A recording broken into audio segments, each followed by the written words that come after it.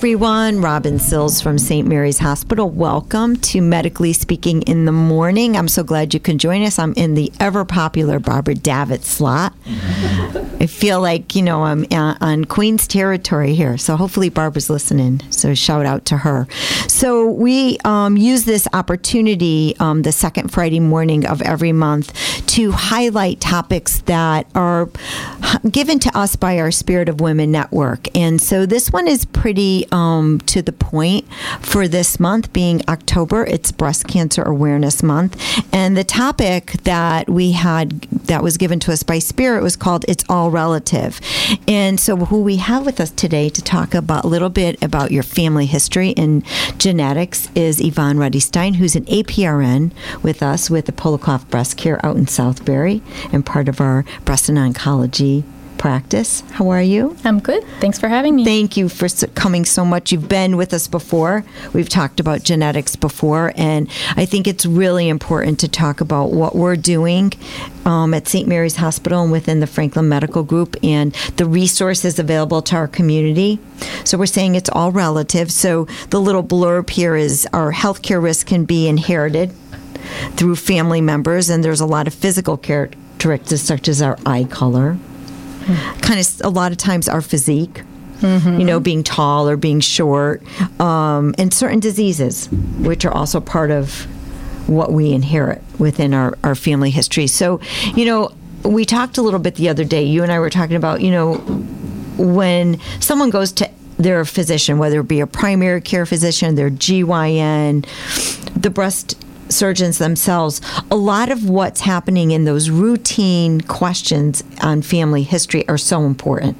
So they're general questions to begin with. A lot of them talking about heart disease and diabetes and your cancers, which come into play. But sometimes we don't know, right? Sometimes when we're asked these questions, we don't know our whole history. Correct. I always say to patients that anything you know is a bonus. I mean, how I start out is, do you have a family history of cancer? And that's just at the initial visit. And some people know more than others, and some families like to share and other families don't like to share. If someone is interested enough in pursuing that, I'll have them after the visit go home, make a few calls, send a few emails, go on Facebook and ask, hey, I was just at the doctor's office. They asked me about my family history. Can you tell me anything more about, Aunt so-and-so's cancer or Uncle so-and-so's history? A lot of times they'll call back saying, I just found out a whole bunch of information that I had no idea about. So we at St. Mary's Hospital have really put a lot of effort into those strong family histories at our primary care physician level. We created a new intake form so that it triggers certain things that maybe someone would be more at risk for other diseases than other, and we are particularly looking at the cancer risk. So for yourself, we've really gotten you heavily involved in that, and we have 2 PAs in the other breast surgeons' offices that also assist with genetics. But for yourself, let's talk a little bit about you, and I don't want to lose sight of where your talent comes from and what you needed to do the genetic training that you have. So let's talk a little bit about genetic training and what that means. Well, to start, I'm an APRN, which means I have a master's degree in nursing. Once I finished school and was practicing for a while, I started to work for Dr. Polakoff at Polakoff Breast Care, and we started offering the ability to do genetic testing in about 2006. We thought that this was the perfect role for an APRN. And what I did was I started taking classes and doing continuing education regarding genetics and getting the family history and what are you looking for. And that all culminated in a course at the City of Hope, which is a hospital in California. And they are leaders in genetics training. And their mission is to train providers in how to obtain a family history and analyze it, and then decide what genetic testing is needed, and then provide the counseling that goes along with the testing. So their mission is to train people in how to do that. And it's so important. The counseling is a huge piece in this. To me, the testing is not valuable if you don't have the counseling with it. It's so important. And, we talked a little bit, and we'll talk a little bit more in a bit about some of the things that are out there on the market that people see and not knowing what to do with that information, and how important it is to have that person, because if you have this information, what are you going to do with it? That seems to be and that's why some people don't want to know. Correct. They're afraid, because then what are they going to do with it? They have to then make a decision about what they do. Some people decide they don't want genetic testing, but I think that decision is reasonable after you've been through the counseling process and you know what we're looking for, why we're looking for it, and the implications of the results. And some people decide after that process, it isn't something I want to know. Right. And I like to say that if every single person I did genetic counseling with went on to do genetic testing, I'm not fully doing my job, because I'm not giving them all the information they need. Some people, that information leads to the conclusion that they do not want to do the genetic testing, and that is okay. And it is okay, because it is a personal decision. Absolutely. So I do too I would be remiss if I didn't invite callers. They can definitely call in 203-757-1320 if you have a question on genetic testing. So Yvonne, you practice out of our office in Southbury within Polikoff Breast Care, which is part of the Franklin Medical Group, with Dr. Polikoff, Dr. Ellen Polikoff, one of our breast surgeons who's been with us for a very long time, and very, very lucky to have her. She's our assistant chief of staff and soon to be incoming chief of staff at the hospital. Really exciting to have a woman in that role. So you function out of Southbury, and we have 2 PAs that are part of the team, and they are stationed at the other breast surgeons' offices within Franklin Medical, right? We have Lisa McGilligan. Mm-hmm. She's in Southbury at Dr. Seeling's, and we have Deanna Lacurto with Dr. Sukin out in Prospect, and soon to be also in our new East Main Street location. We'll make sure I give her a plug. She's excited, because that's going to give her a second location. So it's important, because you guys also meet as a team and talk about things. I know that you look at things and talk about things and best practices, and it's important to have that conversation. I'm sure you are a mentor to them. We all ask each other questions. Sometimes there'll be a case that we just want some feedback on. So it's very easy to pick up the phone or email and say, hey, what do you think about this? Right, that's awesome. So let's take someone through the steps of how a patient is identified to you.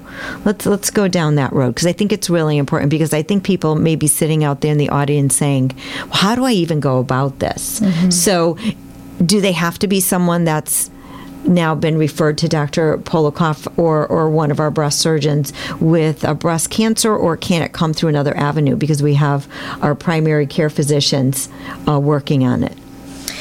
It can be anyone at risk, and I think of there being 3 categories of people. One is a person who is referred to us for a new diagnosis of breast cancer, and they're obviously being referred to Dr. Don't mind Polikoff. the background music. It's my mom. They're being referred to the breast surgeon because there's a worry about breast cancer, and unfortunately there's a new diagnosis there. So if they meet certain criteria, we move on with genetic testing. The second group of people I feel like I test are women who may have a breast issue, may not have a breast issue, but they have a family history of breast cancer, and they're worried about their risk. Those people can be identified anywhere, whether it's at their primary care office, their GYN office, a gastroenterologist's office. If they provide the family history that sets off the red flags, that's another reason why genetic testing can be done. And then the third group of people are people who have a history of breast cancer, if you're talking about being at the breast surgeon's office, or even colon cancer if you're at the gastroenterologist's office. And between your personal history of cancer plus or minus any additional family history of breast cancer, maybe genetic testing wasn't available when you were diagnosed 10 years ago. Maybe you declined it 5 years ago because you didn't want to go there. But now you have grandchildren and you're becoming much more interested in the possibility of an inheritance to them. So those are the three classes of people I feel like I test in. And you can be identified anywhere, really. So once someone is referred to you, let's because it's Breast Cancer Awareness Month, let's talk about that and what typically happens. So someone comes in and you do the questionnaire has been done ahead of time, correct? So what criteria does someone have before they're referred to you with genetic testing when we're talking breast? So breast would be a personal or family history of breast cancer under the age of 50. There are certain tumor characteristics that make you more at risk of carrying a genetic mutation, and that would be bilateral breast cancer, meaning breast cancer of both breasts, either at the same time or separate times, or two separate tumors in the same breast, again, either at the same time or at different times. Or a triple negative tumor, and that's looking at the tumor for whether the estrogen, progesterone receptors, and something called HER2 is either positive or negative. If all three of those things are negative, there's a higher likelihood of there being a genetic mutation. And then a combination of family history that can involve additional breast cancers, either under age 50 or at any age, if there's more than two family members with breast cancer, ovarian cancer at any age, pancreatic cancer at any age, and aggressive prostate cancer, and sometimes melanoma. See, that's interesting because I think when women think about their risk factor for breast cancer, the first thing they're thinking, well, nobody in my family really has breast cancer, but they're not looking at those other connections, which a lot of times may be part of the father's history, or could be the mother's father or the mother's cousin or whatever in that regard. I would be remiss if I did not make it very clear that this is not history only from the mother's side of the family. So we inherit our genes from our mother and some from our father. So you're equally as likely to inherit a mutation if your mom carries it as if your dad carries it. So you said an aggressive prostate cancer. That's really interesting to me. How would that be connected, and what does that mean? Well, aggressive prostate cancer, so guidelines say that a prostate cancer that has a Gleason score greater than 7, and I don't know a ton about prostate cancer, but it's scored, and the Gleason score greater than 7 is considered to be aggressive. And the reason why that ties in is because people with certain genetic mutations, and I'll use BRCA mutations as an example, men who have BRCA2 mutations have a higher risk of prostate cancer and aggressive prostate cancer. So they would get that gene from their mother. Or their father. Wow. Yep. And so that could carry over to the daughter. Absolutely. To their daughter. Or the son. So you don't realize the connection. Women really, I think very concretely, well, my mom didn't have breast cancer, my grandmother didn't, but my grandmother's sister had it. So it's really remiss. And then I had an uncle on my dad's side that had prostate cancer, but I don't think people put that together, and that's why it's so important to really look at those connections. And you have through all the testing, you have the ability to say what's appropriate and what's not based on these score sheets, right? So I wanted to go back to the intake questionnaire. The more detail you have about your family history, and no amount of cancer or no cancer is too insignificant to mention, even if it's a paternal great aunt, your grandmother's sister, because if we screen that questionnaire and find that there's enough information there that might predict there could be a genetic mutation and you're a candidate for genetic testing, then we go sort of to the second phase, which is a special genetic counseling visit where I sit down and do something called a pedigree. And we go over every single relative on both sides of the family. Wow. So your children, your brothers and sisters, your parents, your aunts and uncles on both sides of the family, your grandparents, your cousins, and sometimes I even bring in the great aunts and uncles into that. That's really interesting. And we identify cancers in any of those individuals. So we have to take a quick break. This is really an intense subject for a half an hour, but we're going to give it our best shot. We will be right back.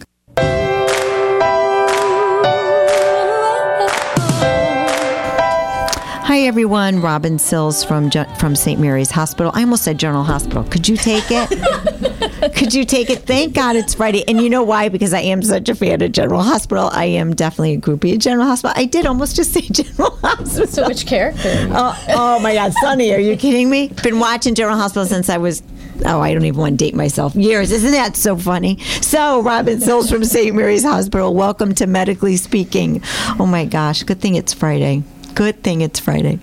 We are here today on a very important topic. We are talking about, it's Breast Cancer Awareness Month, so we are talking about genetics. And we have with us one of our genetic experts at St. Mary's Hospital, Yvonne Ruddy-Stein, who's an APRN with the Polakoff Breast Care out in Southbury. She's one of a team of our genetic experts, but she actually leads our little team, and she does a phenomenal job. And we've been talking about what happens when a woman comes in to her office, or sometimes a man, especially if they've been identified by a gastroenterologist or a primary care physician, that maybe they need some workup genetically based on questionnaires. We've been talking about what happens and what are some of the directions that she takes with someone once they've been identified. So let's talk a little bit about someone that's been tested, because the time, a half hour goes so quickly. So I want to make sure that we try to hit as much as we can. So someone that's been tested, that comes back to you. What do those results look like when someone, what are the options? So negative and positive, and I know there's a gray area in between, but what happens with that positive case? What happens with that person that is positive? What do you do? So it depends on the gene, and mostly we do large gene panels that cover many different cancer susceptibility genes. Breast cancer, ovarian cancer, I mentioned prostate, pancreatic cancer, but also colon and uterine cancers. So depending on the gene tells us which risks for cancer are elevated and how high that risk is. And depending on how high the risk is, guides our management. Some mutations give you a risk of cancer high enough that you could consider preventative surgery, or in some cases, preventative medication. In some cases, your risk warrants increased surveillance. So when it comes to breast cancer, not only a mammogram, an ultrasound, but maybe a breast MRI alternating with the mammogram and the ultrasound. And that's knowing you're at high risk, but detecting early if something's going to come. You know, it's such a difficult road to take. I have two nieces who, their mom, they're not related to me by blood. They're my husband's nieces, and the mom is not related. This is his brother's wife, but the two nieces the mom carried the BRCA gene, and both the mom, the sister, the grandmother. So they chose two very different courses. One has chose high surveillance, and the other one has chosen the path of prophylactic surgery. And they're both living their lives well with the decisions they made. So my point is, it's such an individual decision. Oh, absolutely. And there is no wrong decision. And that's what I was just going to say. Neither is wrong. Both are acceptable. So some women are very eager for prophylactic surgery, and other women don't have any interest in that. But the good news is that we have ways to detect early so that you can do that increased surveillance and be reasonably confident that if a cancer shows up, it's going to be detected early. And you can take care of it, because that's the key, is detecting breast cancer early enough, we can treat it and cure it. And I think women that just put those blinders on and don't want to know, that's just it's not helpful to themselves, their families, and their children, and their grandchildren, as you were saying earlier. Yeah, everyone's individual, so it's not my job to tell someone they have to have genetic testing. My job is to give them the information they need to make a decision. And sometimes after they get through the genetic counseling session, they say, oh, this is definitely something I want to know. Occasionally they say it's something they don't want to know.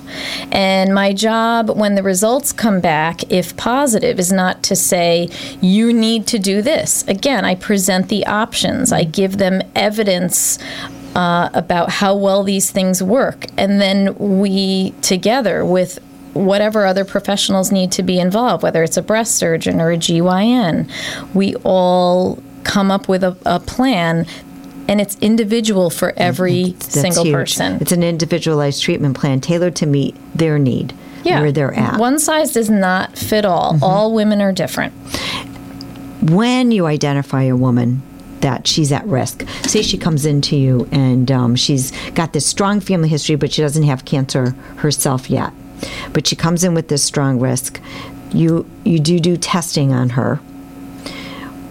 Now, what does she do with that information with her daughter, her anyone else in her family that's she's attached to? So it depends if her testing is positive versus her testing is negative. If it's positive, then children, male and female, of any mutation carrier have a 50-50 chance of inheriting that mutation.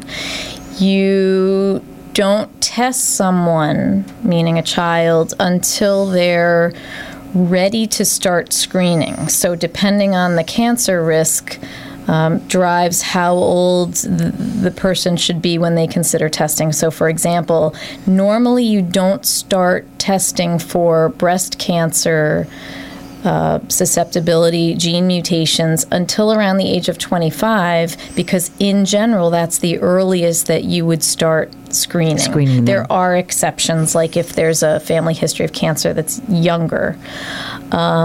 If the person comes in and they're negative, then the children can't inherit a mutation from that person. Say it's the mother. Then I quickly look at the husband's family history, because even though the mother doesn't carry the mutation, if there's a strong family history on the father's side, I can't rule out a mutation on that side of the family.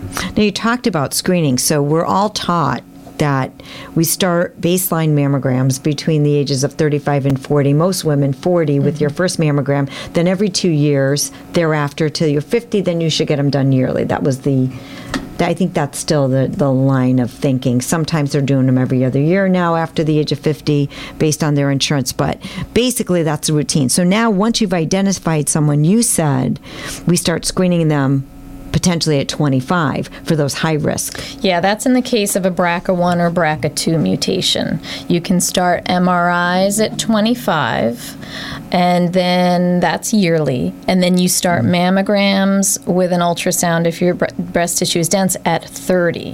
Because the breast tissue will be a little bit less dense the older you get. Correct. Because we walk out of those mammograms, we know at times with that, as Nancy Capella calls them, her happy grams, because you walk out thinking everything is fine, but you have this dense breast tissue. Now we do utilize ultrasound, but with the 3D mammography, we have a little bit better ability, correct, with screening? We're finding, I was just talking to Dr. Polikoff the other day, that when I started 12 years ago, the mammograms were analog, and we didn't know what we didn't know. That's what we were using to look at these films. And then a couple years later, they came out with digital mammograms, and it was like night and day. Right. Now that we have the 3D digital mammograms with the tomosynthesis, it's even better than a plain digital in some cases. So the technology keeps getting better and better. I think women are so afraid. Johnny's throwing up. We got to cut soon, but this is really, really good information, John. So I want to get a little bit in, but it's so important for women to know that I think they're afraid with the newer technology, the risk of the radiation, which we really try to emphasize that because we're not doing as many callbacks for these women because we couldn't see things before. Now we can utilize the one image and actually kind of manipulate it, right there and then, so we don't have to call them back for additional imaging. We're seeing that with the 3D and the tomograms, that there are many less callbacks, and we're reducing, that in turn reducing the amount of radiation. Exactly. Because they're not coming back so much. I tell women everything is a risk-benefit ratio. Right. So if you know that, yes, there's a small amount of radiation you're getting every year with your mammogram, but you have to balance that with your risk of getting cancer. And what is your perception of the risk versus the benefit of getting that mammogram every year? Well, we have a ton of information we just threw out to everybody. And I'm going to promise everybody out there, if this is a topic you're definitely interested in, please let me know. You can email me at robin.sills@stmh.org, and we can definitely bring back Yvonne to do it. And maybe one of our breast surgeons, too, to talk a little bit more about genetics and what we're doing and what we're seeing, because I think it's so important. We started, before we came on the air, we talked a little bit about those kits out there. So we're not going to get into the kits that are out there. Maybe for a future show, we can talk a little bit, because Johnny really wants to do 23andMe, but we'll see if we can talk him out of that. So I want to thank you so much for coming again. This was Yvonne Ruddy-Stein. She is part of the Franklin Medical Group and part of Polakoff Breast Care, and they can be reached at 203-262-2300 out in our Southbury location. You can find both of them on our website, stmh.org, and click on the Franklin Medical Group tab at the top, and you can learn more. We also have this available on podcast soon as Johnny does my tape for me. We have a program next week coming up. It is sold out. I apologize. It's our Generate Health event. We are going to be at the Ponte Landolfo Club, and we are very excited to have a full panel. And Dr. Sealing is going to be part of that. Dr. Azim is going to be part of that, our new cardiologist. And we're going to have Dr. Mariani, who's an orthopedic surgeon, as well as Dr. Judith Gorelick. So we'll have a full panel. We're excited. So more on that. We will put that information out there on what they do. And I want to thank everyone for joining us today. Again, this is Robin Sills from St. Mary's Hospital. Exceptional care, every patient, every day. Have a great weekend.